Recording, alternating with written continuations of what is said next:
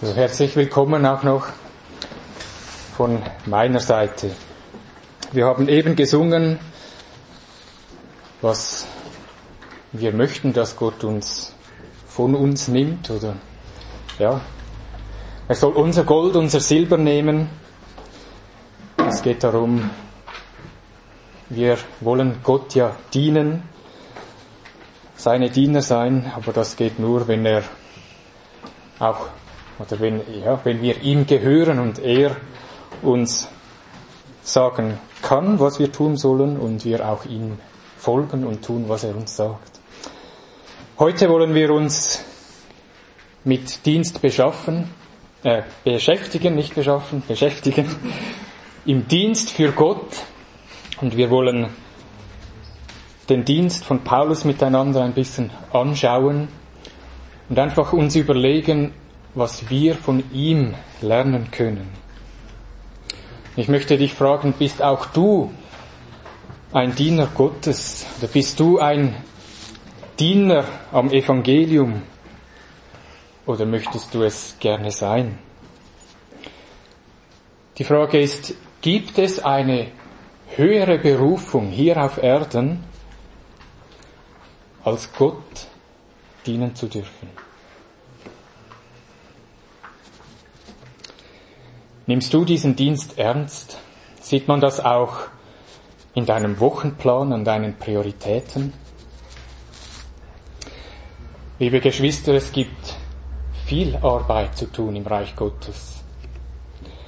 Und ich möchte euch heute dazu ermutigen, gute Diener zu sein. Im Himmel werden wir dafür eine herrliche Belohnung erlangen, die mit nichts zu vergleichen ist hier auf Erden. Lasst uns also gute Diener Gottes sein und heute lernen oder sehen, was wir anhand von Paulus lernen können und dem Dienst, den er getan hat. Ich möchte noch kurz beten. Ja, großer Gott und Vater, wir haben es auch im Lied gesungen. Wir sind gekommen, um in deinem Dienst zu stehen. Hilf uns, dass wir den Nächsten sehen, so wie du ihn siehst, damit wir einander dienen und damit wir unsere Berufung würdig leben und den Auftrag auch führen, den du uns geben willst und auch gegeben hast. Herr, lehre uns, in deinem Dienst zu stehen.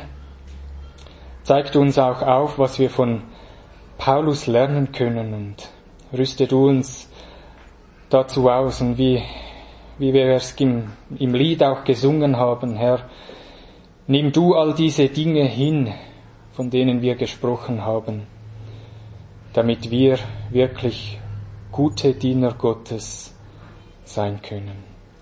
Amen. Amen. In der Regel ist es so, dass wir gerne die Größten sein wollen, angesehen und hochgeachtet von anderen. Das war bei den 12 Jüngern von Jesus auch nicht anders. Ihr wisst, sie haben sich darum gestritten, wer der Größte ist. Wir müssen nicht denken, dass wir besser sind als die Jünger, dass wir nicht so sind oder nicht so denken. Aber interessant ist, was Jesus ihnen eigentlich aufzeigt, als sie sich darüber gestritten haben. Er weist sie nicht zurecht, indem er ihnen sagt, ihr dürft nicht so denken und ihr dürft nicht nach Großem streben, sondern er hat eine ganz andere Botschaft an sie. Er sagt ihnen, du willst gern groß sein? Dann werde ein Diener.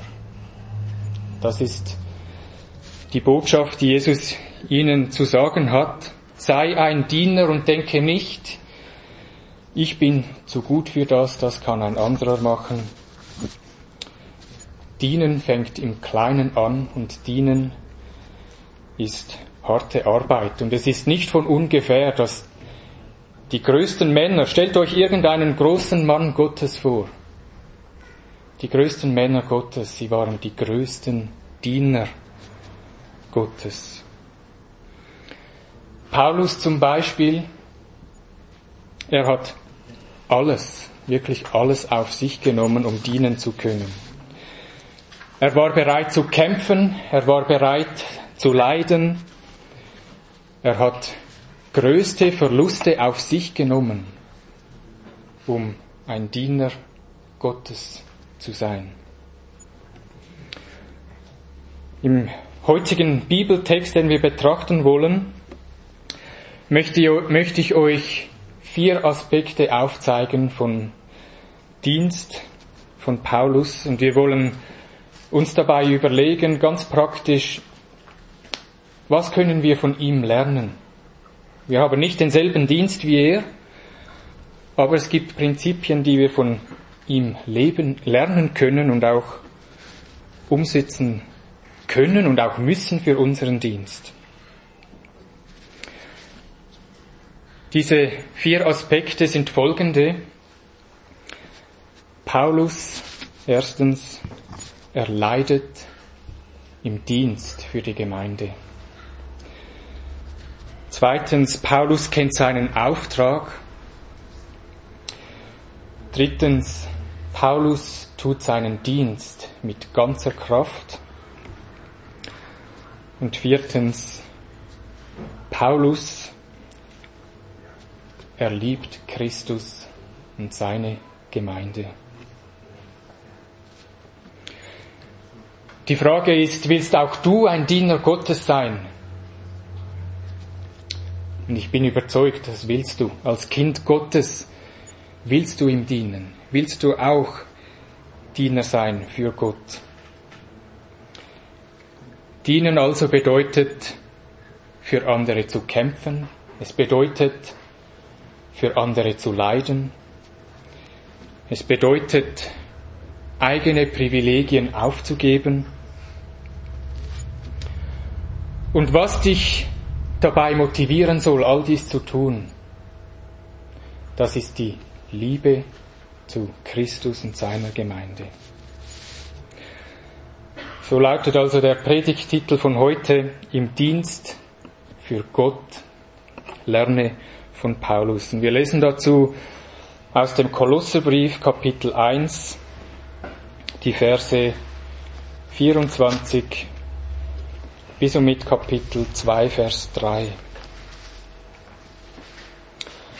Ich lese ab Kolosser 1 ab Vers 24.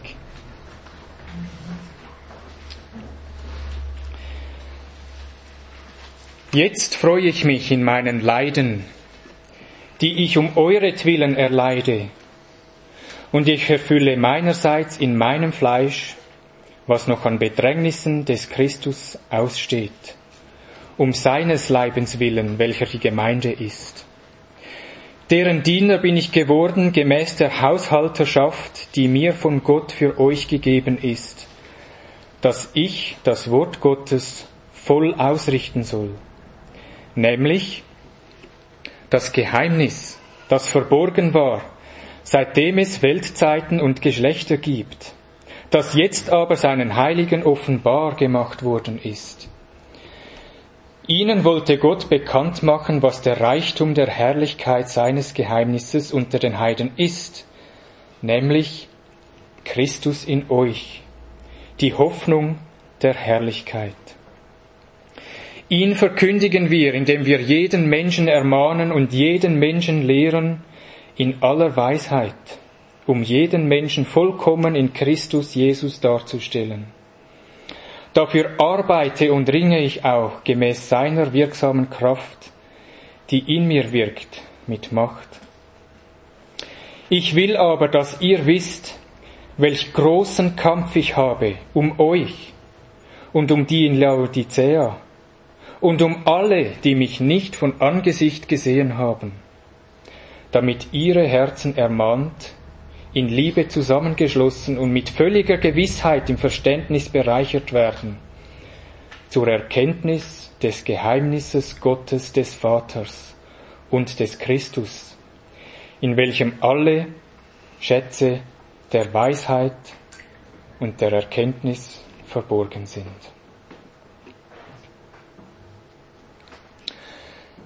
Bevor wir nun den Dienst von Paulus näher betrachten möchten, will ich noch etwas Zeit brauchen, um euch den Kontext aufzuzeigen. Warum schreibt Paulus überhaupt hier von seinem Dienst? Was bezweckt er damit?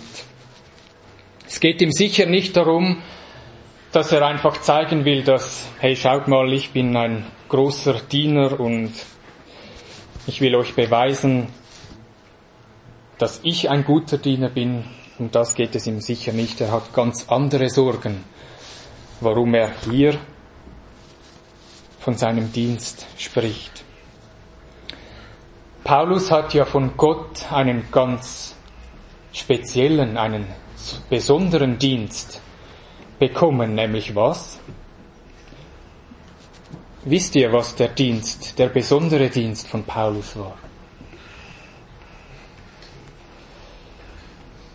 Was war seine Aufgabe? Das Evangelium den Heiden zu bringen. Wir können es noch etwas spezifischer fassen. Im Vers 25,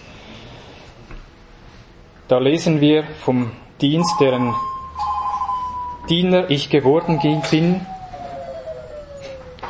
gemäß der Haushalterschaft, die mir von Gott für euch gegeben ist. Jetzt beschreibt er, was er tun soll.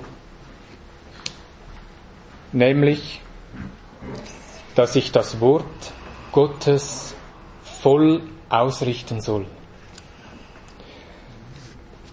Das Wort Gottes voll ausrichten, oder man könnte auch übersetzen, das Wort Gottes zur Vollendung bringen oder das Wort Gottes abschließen, das Wort Gottes komplett machen. Gottes Offenbarung, sie war mit dem Alten Testament noch nicht komplett. Das war noch nicht alles, das Gott zu sagen hatte. Sein Dienst war, das Wort Gottes vollständig zu machen, voll zu machen. Mit was? Im Vers 26. Nämlich mit dem Geheimnis, das Gott jetzt offenbar gemacht hat. Das ist der Inhalt. Das Geheimnis, das jetzt Gott offenbar gemacht hatte, mit dem soll das Wort Gottes vervollständigt werden. Die Gläubigen im Alten Testament, ihnen war dieses Geheimnis nicht offenbar. Sie kannten es nicht. Erst jetzt hat es Gott offenbar gemacht. Vers 26 lesen wir das Geheimnis, das verborgen war. Seitdem es Weltzeiten und Geschlechter gibt, das jetzt aber seinen Heiligen offenbar gemacht worden ist.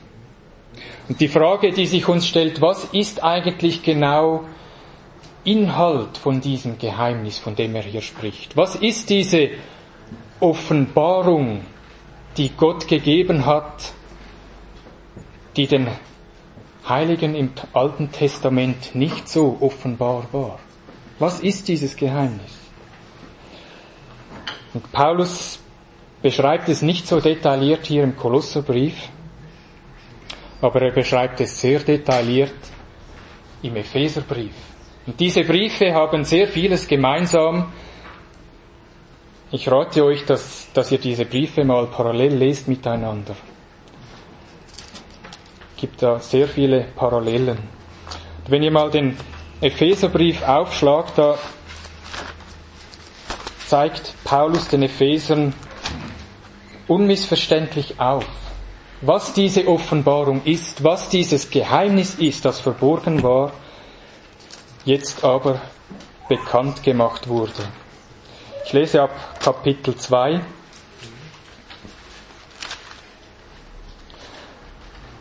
Und Ich gehe jetzt nicht auf alle Verse ein, aber schon im Vers 1 im Kapitel 2 fängt es an mit auch euch.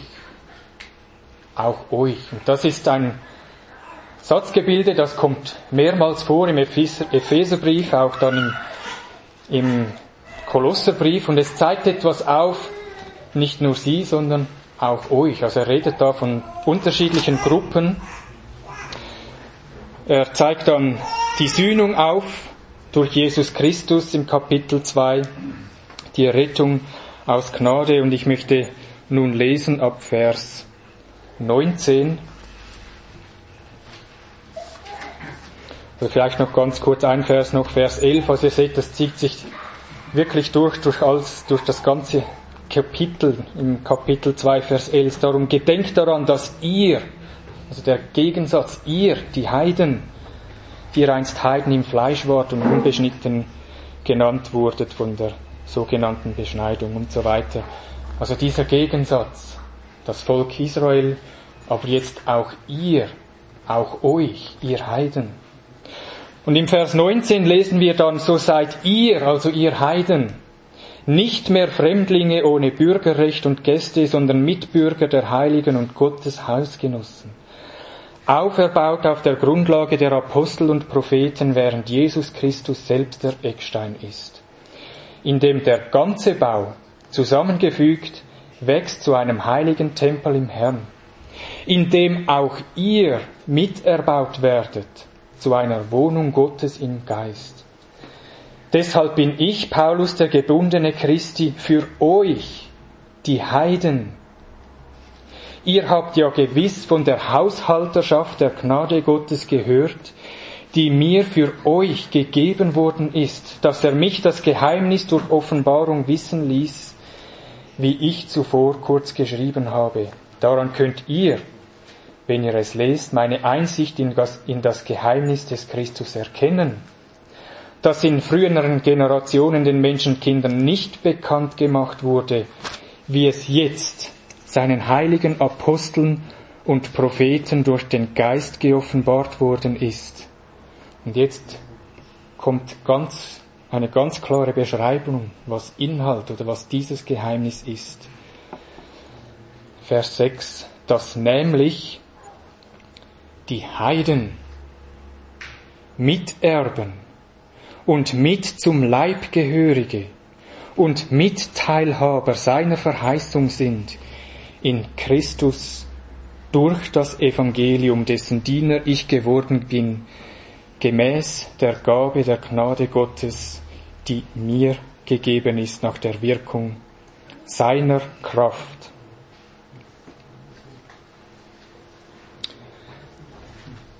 Das Geheimnis Gottes also, das im Alten Testament so nicht offenbar war,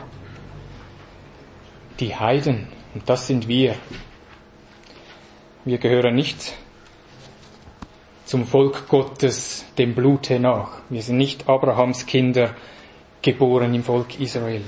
Die Heiden also sind durch Christus Miterben, mit zum Leibgehörige, Mitteilhaber von Gottes Verheißungen.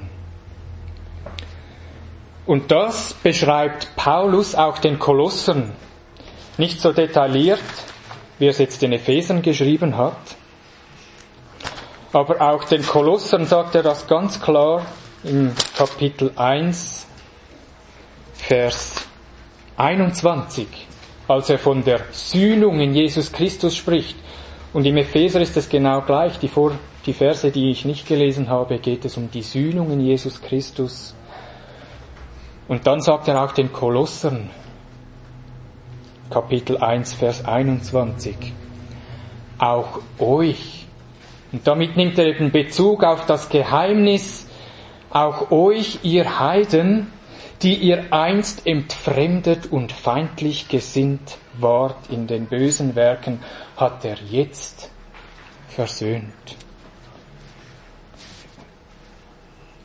Also auch da sehen wir, wie Paulus dieses Geheimnis, dass die Heiden Mitteilhaber sind, Mitgehörige zum Leib Gottes.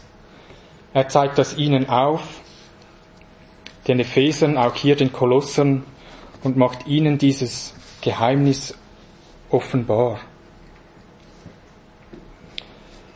Paulus hat von Gott diesen Dienst bekommen, dieses Geheimnis allen kundzutun, damit sie es wissen und auch verstehen.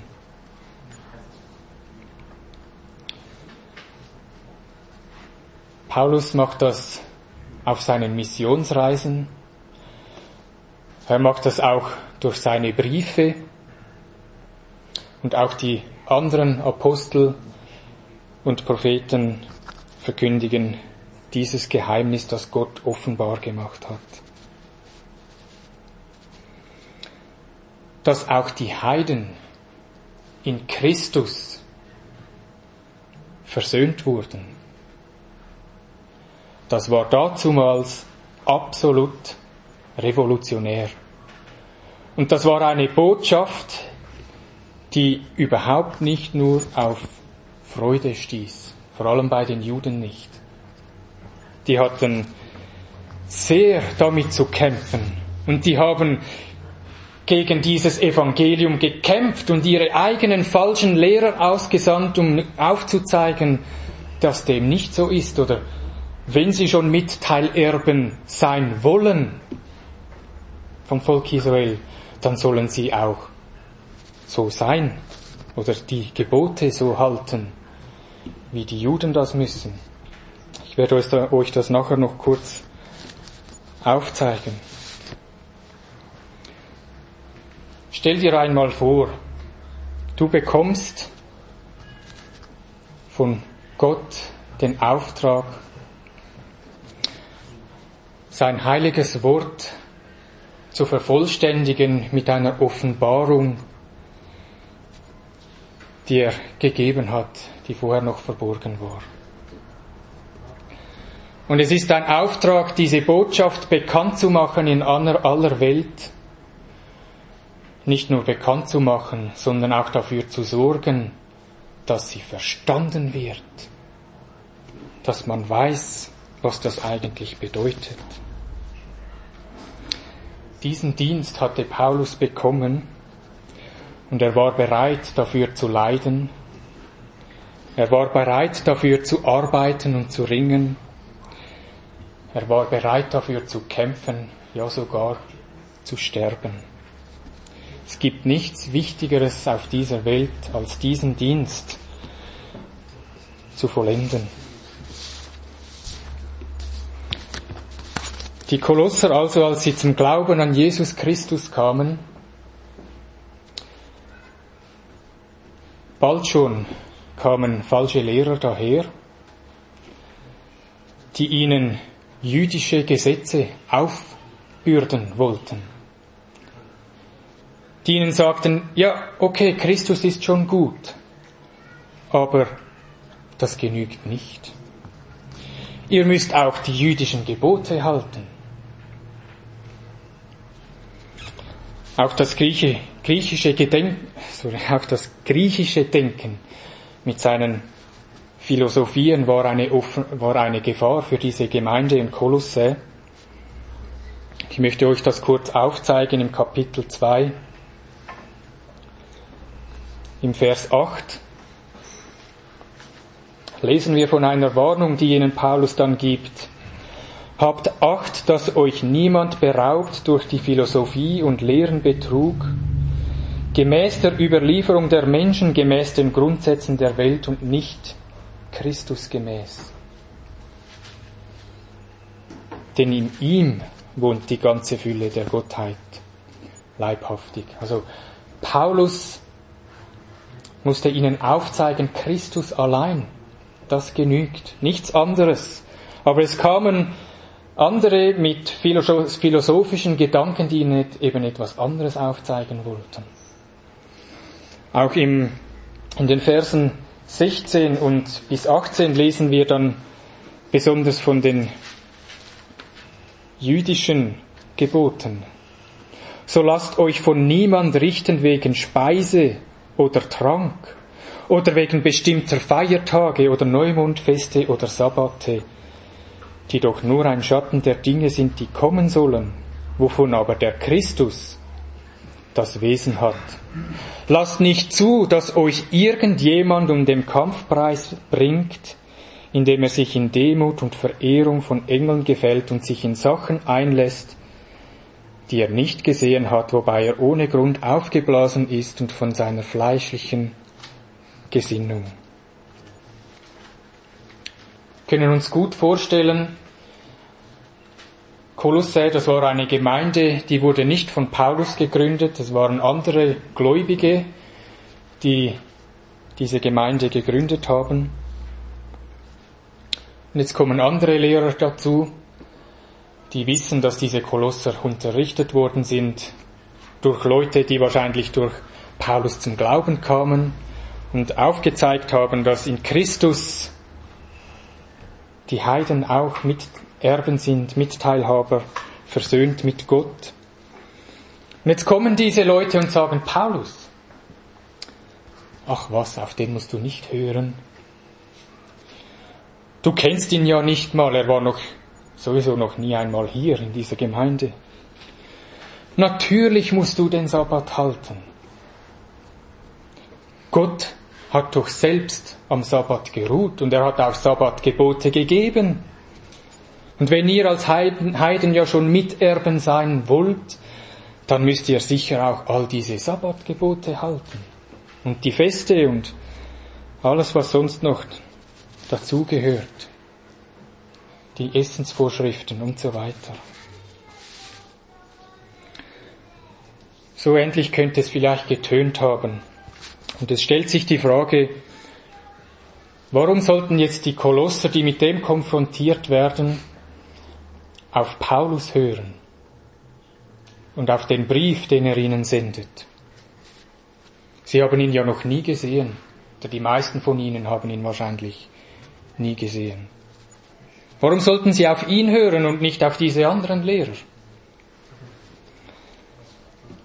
Nun, Paulus gibt ihnen einen guten Grund. Er beschreibt ihnen seinen Dienst, den er empfangen hat. Einen Dienst, den er von Gott empfangen hat, auch für sie, auch für die Kolosser, für die ganze Gemeinde, für alle, die er noch nie von Angesicht gesehen hat.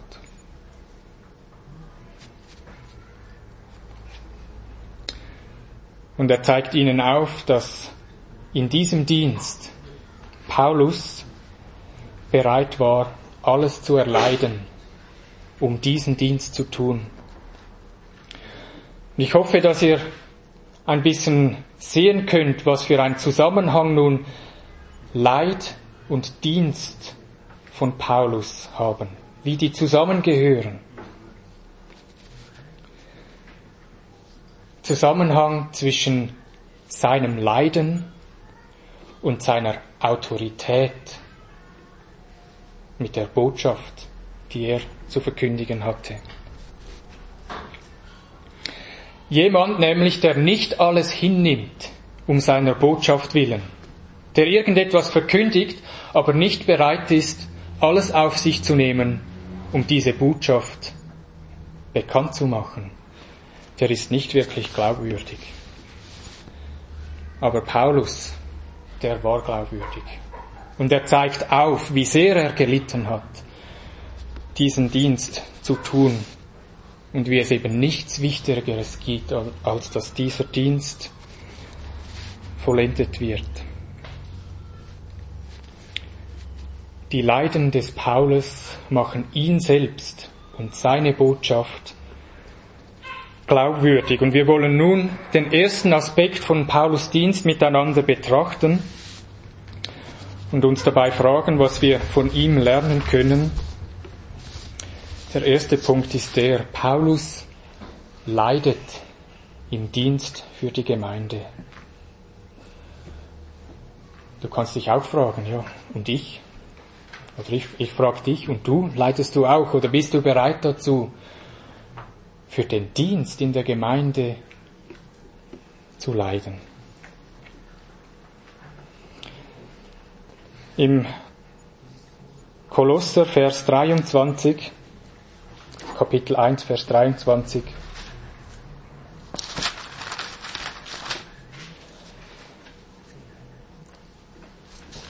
da schließt Paulus ab, dass sie am Evangelium glauben sollen, das sie gehört haben, und er sagt, ich selbst bin ein Diener dieses Evangeliums geworden. Und dann fährt er weiter im Vers 24 mit jetzt. Und man stellt sich die Frage, wieso jetzt? Was hat das für einen Zusammenhang? Man kann sich gut vorstellen, wenn Paulus an seinen Dienst, ans Evangelium denkt, er denkt sofort an seine Leiden, die er dafür litt. Und er denkt nicht nur an sie, sondern er freut sich sogar darüber. Und er sagt im Vers 24, jetzt freue ich mich in meinen Leiden, die ich um euretwillen erleide. Und ich erfülle meinerseits in meinem Fleisch, was noch an Bedrängnissen des Christus aussteht, um seines Leibes willen, welcher die Gemeinde ist. Paulus sieht seine Leiden nicht irgendwie als eine Strafe oder ein Hindernis,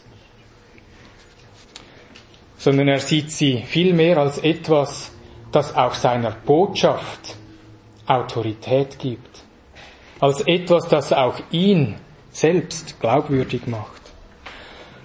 In einem Brief an Timotheus schreibt er, ich selbst sitze da gekettet, aber das Wort Gottes ist nicht gekettet. Die Ketten von Paulus, die tragen vielmehr dazu bei, zur Bestätigung des Evangeliums, zur Bestätigung von seinem Dienst und von seiner Botschaft. Und darum freut er sich auch in seinen Leiden, weil es zum Guten dient. Es geht ja nicht um ihn. Es geht um das Evangelium. Und deren Diener oder dessen Diener ist er geworden. Wäre heute Jesus nach wie vor auf Erden hier, die Menschen würden ihn nicht jubelnd empfangen. Es ist nicht anders wie dazumals. Sie würden ihn bekämpfen, sie würden ihn schlagen, sie würden ihn verspotten, sie würden ihn ins Gefängnis werfen. Jetzt haben diese Menschen aber ein Problem. Jesus Christus ist nicht mehr hier auf Erden. Er sitzt zur Rechten im Himmel auf dem Thron Gottes. Und wenn der Sohn Gottes halt nicht verfolgt und geschlagen werden kann, dann macht man halt wenigstens das mit denen, die an ihn glauben und die sein Wort verkünden. Und das sehen wir am Dienst von Paulus, das trifft ihn ganz besonders hart. Ist er doch ein auserwähltes Werkzeug Gottes, um das Geheimnis Gottes offenbar zu machen, das die Welt nicht hören will.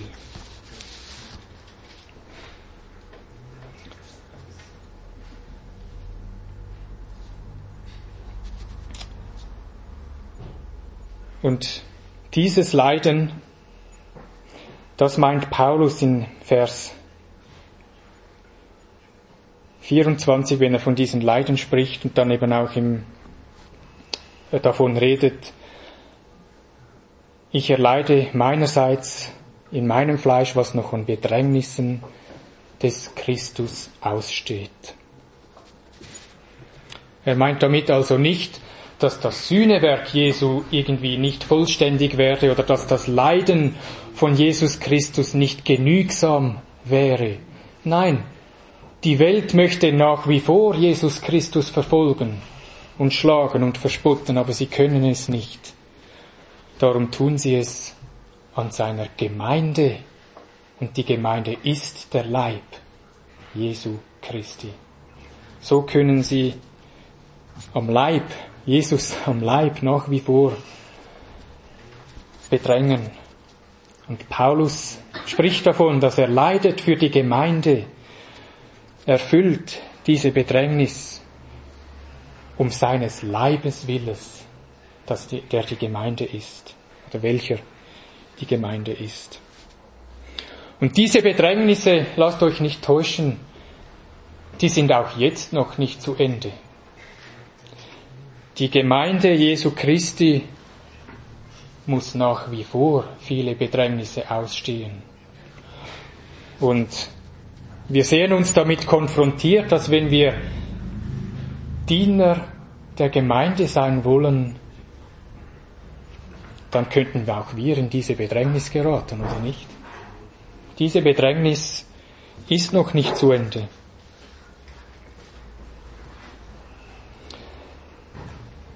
Ich möchte euch einfach noch kurz ein bisschen aufzeigen, wie sehr Paulus gelitten hat.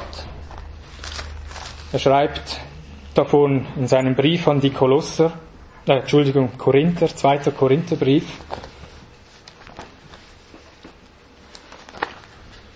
Und das ist ja wohl nur ein Teil, den er aufgeschrieben hat. Er hat mit Sicherheit vieles mehr erlitten. Aber im 2. Korinther sehen wir ein bisschen einen Einblick in was er gelitten hat. Im Kapitel 11.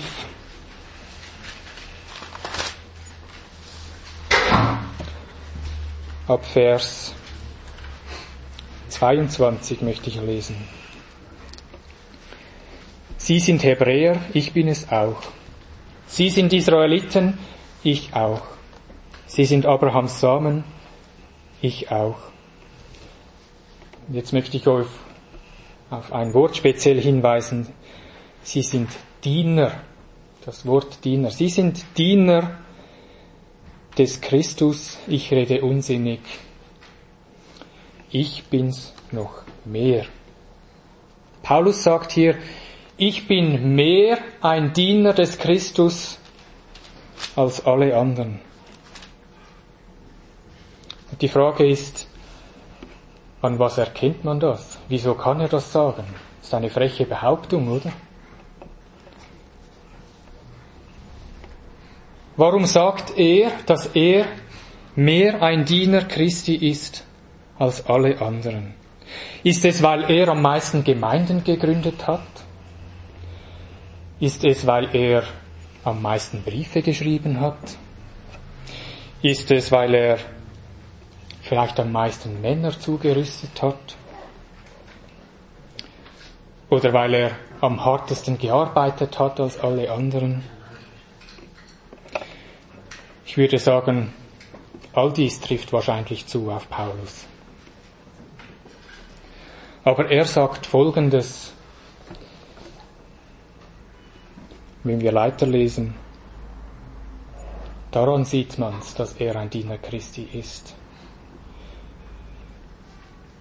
Ich habe weit mehr Mühsal, über die Maßen viel Schläge ausgestanden, war weit mehr in Gefängnissen, öfter in Todesgefahren. Von den Juden habe ich 5-mal 40 Schläge, weniger einen empfangen. 3-mal bin ich mit Ruten geschlagen, 1-mal gesteinigt worden, 3-mal habe ich Schiffbruch erlitten. 1 Tag und 1 Nacht habe ich in der Tiefe zugebracht. Ich bin oftmals auf Reisen gewesen und so weiter. Paulus zeigt auf, ich habe gelitten für das Evangelium. Ich habe gelitten für Christus. Und darum nennt er sich zu Recht ein Diener des Christus, weil er gelitten hat. Paulus war ein Mann, der mit Leiden vertraut war. Und diese Leiden machten ihn selbst und seine Botschaft glaubwürdig. Und genau darum, weil das so ist, schreibt er den Kolossern über seinen Dienst und zeigt ihnen auf, ich freue mich in diesen Leiden. Und ich mache das für euch, ich mache das für das Evangelium, ich mache das für die Gemeinde.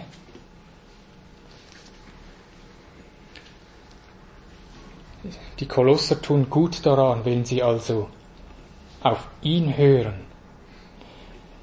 der einen so besonderen Dienst von Gott empfangen hat und bereit ist, alles dafür zu erleiden. Sie tun gut daran, wenn sie also auf ihn hören und nicht auf irgendwelche andere Lehrer, die daherkommen und ihnen irgendwelche Philosophien darlegen wollen oder Sabbatgebote oder Essensvorschriften oder Neumondgesetze oder was auch immer es sein mag. Paulus hat eine einfache Botschaft. Das Geheimnis Gottes, Christus in euch. Christus ist allein genügsam. Ihr braucht überhaupt gar nichts anderes. Christus allein genügt.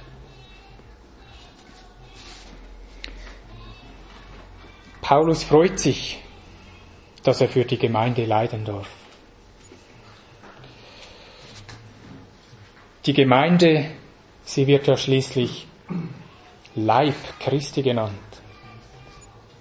Wir können Jesus so nicht sehen, aber wenn wir sehen, ich möchte jemand im Leib sehen, ja, der Leib Christi, er ist zwar im Himmel, aber er hat auch einen Leib hier auf Erden. Das ist die Gemeinde. Wenn du Christus begegnen willst im Leib, dann gehe in die Gemeinde. Das ist sein Leib.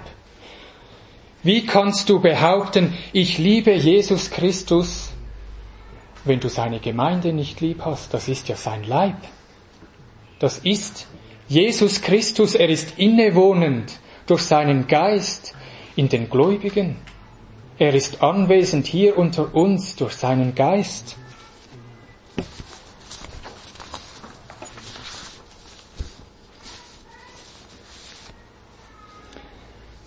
Du willst Christus dienen? Dann diene der Gemeinde. Diene der Gemeinde, welcher ja sein Leib ist. Der Gemeinde zu dienen heißt, wie wir es von Paulus sehen, auch für die Gemeinde zu leiden.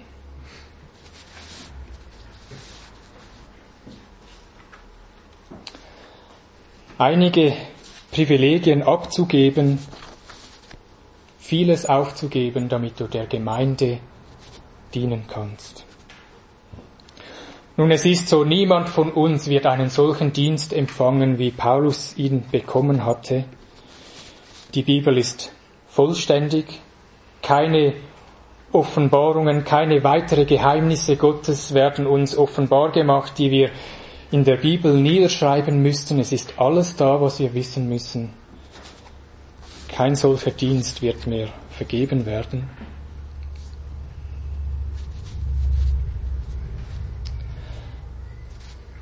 Aber trotzdem müssen wir lernen von Paulus, wenn wir der Gemeinde dienen wollen, müssen wir bereit sein, zu leiden. Gott gibt jedem von uns mindestens eine Geistesgabe. Jeder, der ein Kind Gottes ist, hier sitzt, hat mindestens eine Geistesgabe von Gott empfangen. Und wofür gibt er die?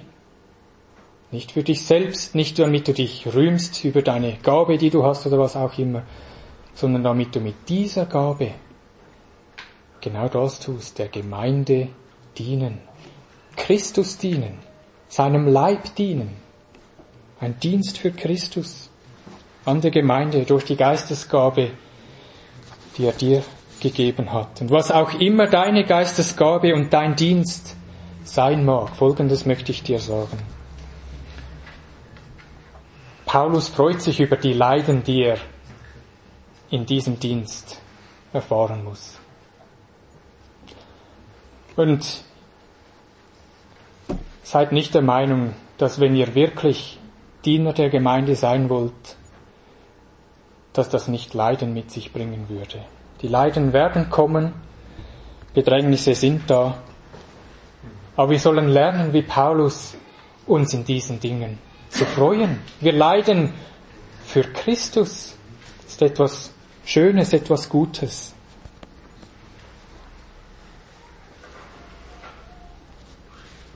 Wenn wir das beherzigen, wenn wir lernen, so zu denken wie Paulus, wird das etwas sehr Positives haben auf unseren Dienst, den wir tun. Alles, was du tust, tust du für Jesus, für ihn an seinem Leib. Und du darfst dir sicher sein, wenn du deine Zeit, deine Kraft dem Dienst der Gemeinde gibst und dem Dienst der Gemeinde weißt, mit all der Mühsal, die das mit sich bringt, mit all den Leiden, die das mit sich bringt, kannst dir sicher sein, dein Lohn im Himmel wird dir nicht ausbleiben. Vielleicht fragst du dich, ja, das ist ja alles schön und gut, aber was eigentlich ist überhaupt meine Gabe? Was ist überhaupt mein Dienst, den ich tun soll? Das bringt mich zum nächsten Punkt. Paulus erkennt seinen Dienst. Und du? Kennst du deinen? Ich möchte diesen Punkt nur kurz fassen. Im Vers 25 sagt Paulus, wer Diener der Gemeinde geworden ist, deren Diener bin ich geworden, gemäß der Haushalterschaft, die mir von Gott für euch gegeben ist. Paulus erkennt seinen Auftrag. Er weiß, was er zu tun hat. Er weiß, wie er der Gemeinde dienen soll und sogar dienen muss. Und er tut es auch. Die Frage für uns kennen wir. Wir haben ja auch Geistesgaben empfangen, um der Gemeinde zu dienen. Kennen wir unseren Auftrag? Kennst du deinen Auftrag, den du für die Gemeinde tun sollst? Wenn Gott dich zum Beispiel ruft, den Verlorenen, die nicht hier sind, sondern außerhalb der Gemeinde, die noch hinzugefügt werden sollten, das Evangelium zu verkünden, dann geh hin und tu das mit ganzer Kraft. Wenn Gott dich ruft, den Schwachen und Bedürftigen hier in der Gemeinde zu helfen, dann tue das mit ganzer Kraft. Wenn Gott dich ruft, Gemeindegliedern, die in Sündennot sind, beizustehen und seelsorgerlich da zu sein, dann tue das mit ganzer Kraft. Wenn Gott dich dazu ruft, den Kindern, die kommen, das Evangelium aufzuzeigen und ihnen Gott lieb zu machen, dann tu das mit ganzer Kraft. Wenn Gott dich ruft, hier in den Versammlungen für das Wohl, für die anderen zu sorgen, damit sie etwas zu essen haben, damit sie etwas zu trinken haben, damit die Fußböden sauber sind, damit die Toilette nach Rosen riecht, ja, dann tu das mit ganzer Kraft. Wenn Gott dich ruft, Gläubige zur Reife in Christus zu führen, dann tue das mit ganzer Kraft. Liebe Geschwister, es gibt ganz vielfältige Dienste in der Gemeinde. Und jeder einzelne von euch hat einen Dienst. Die Frage ist höchstens, kennst du ihn? Wenn nicht, dann sorge dafür, dass du es erfährst, dass du das herausfindest und dann tu das. Und zwar mit ganzer Kraft.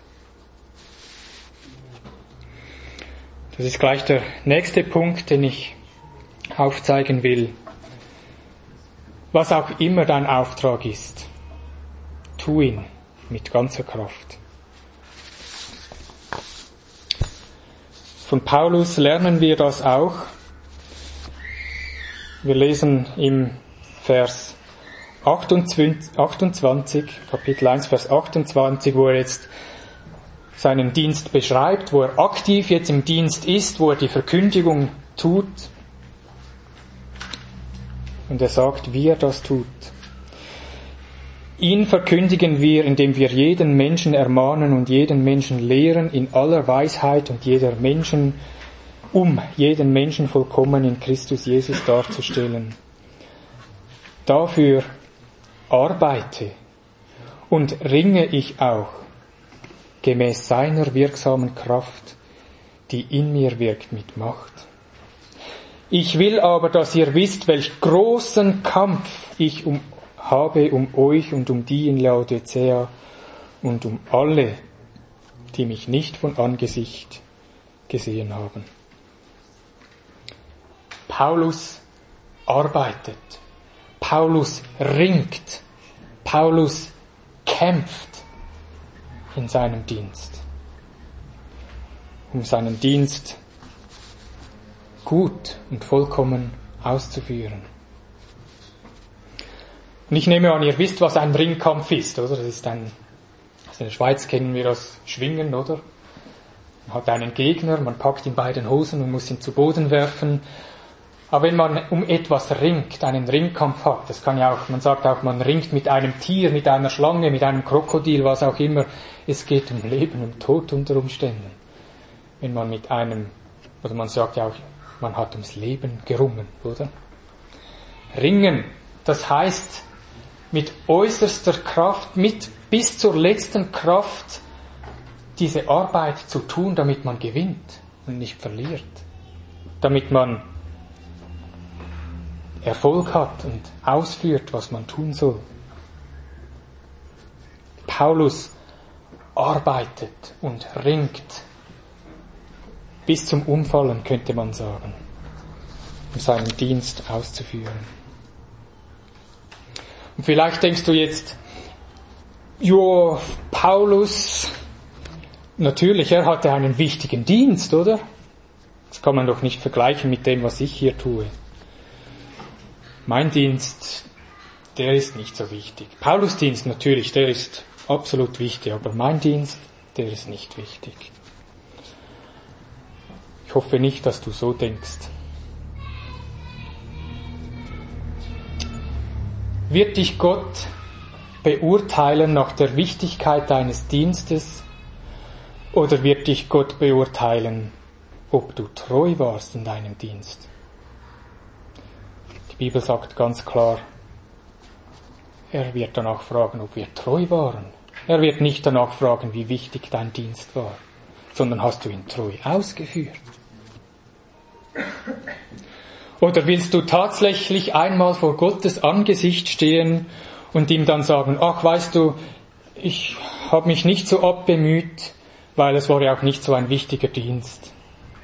Denkst du, Gott wird dabei Freude haben und sagen, ja klar, ich sehe das ein, das war nicht so ein wichtiger Dienst, den ich dir gegeben habe, darum ist das schon okay so. Nein, sicher nicht.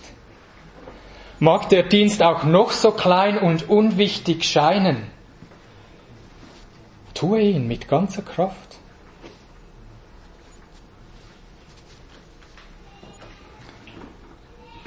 Ich möchte noch zum letzten Punkt kommen und mit dem gleich abschließen. Es ist nicht ein Punkt, den Paulus in Worten fasst in seinem Brief an die Kolosser. Aber wir können es sehen an seinem Brief an die Kolosser, wir können es sehen an seinen anderen Briefen. Seine Briefe sind voll davon. Paulus liebt Christus und seine Gemeinde. Paulus liebt Christus und seine Gemeinde. Das ist die einzig richtige Motivation für dich, die du haben kannst in deinem Dienst. Die Liebe zu Christus und zu seiner Gemeinde. Wenn es dir in deinem Dienst darum geht, Ansehen zu erlangen, dann lass es sein. Wenn es dir in deinem Dienst darum geht, dass du dein Gewissen beruhigst und auch etwas getan hast, dann lass es sein. Wenn es in deinem Dienst darum geht, dass du von anderen Lob bekommst, dann lass es sein. Diene, weil du Jesus liebst und weil du die Gemeinde liebst, die sein Leib ist. Amen. Ich möchte noch beten.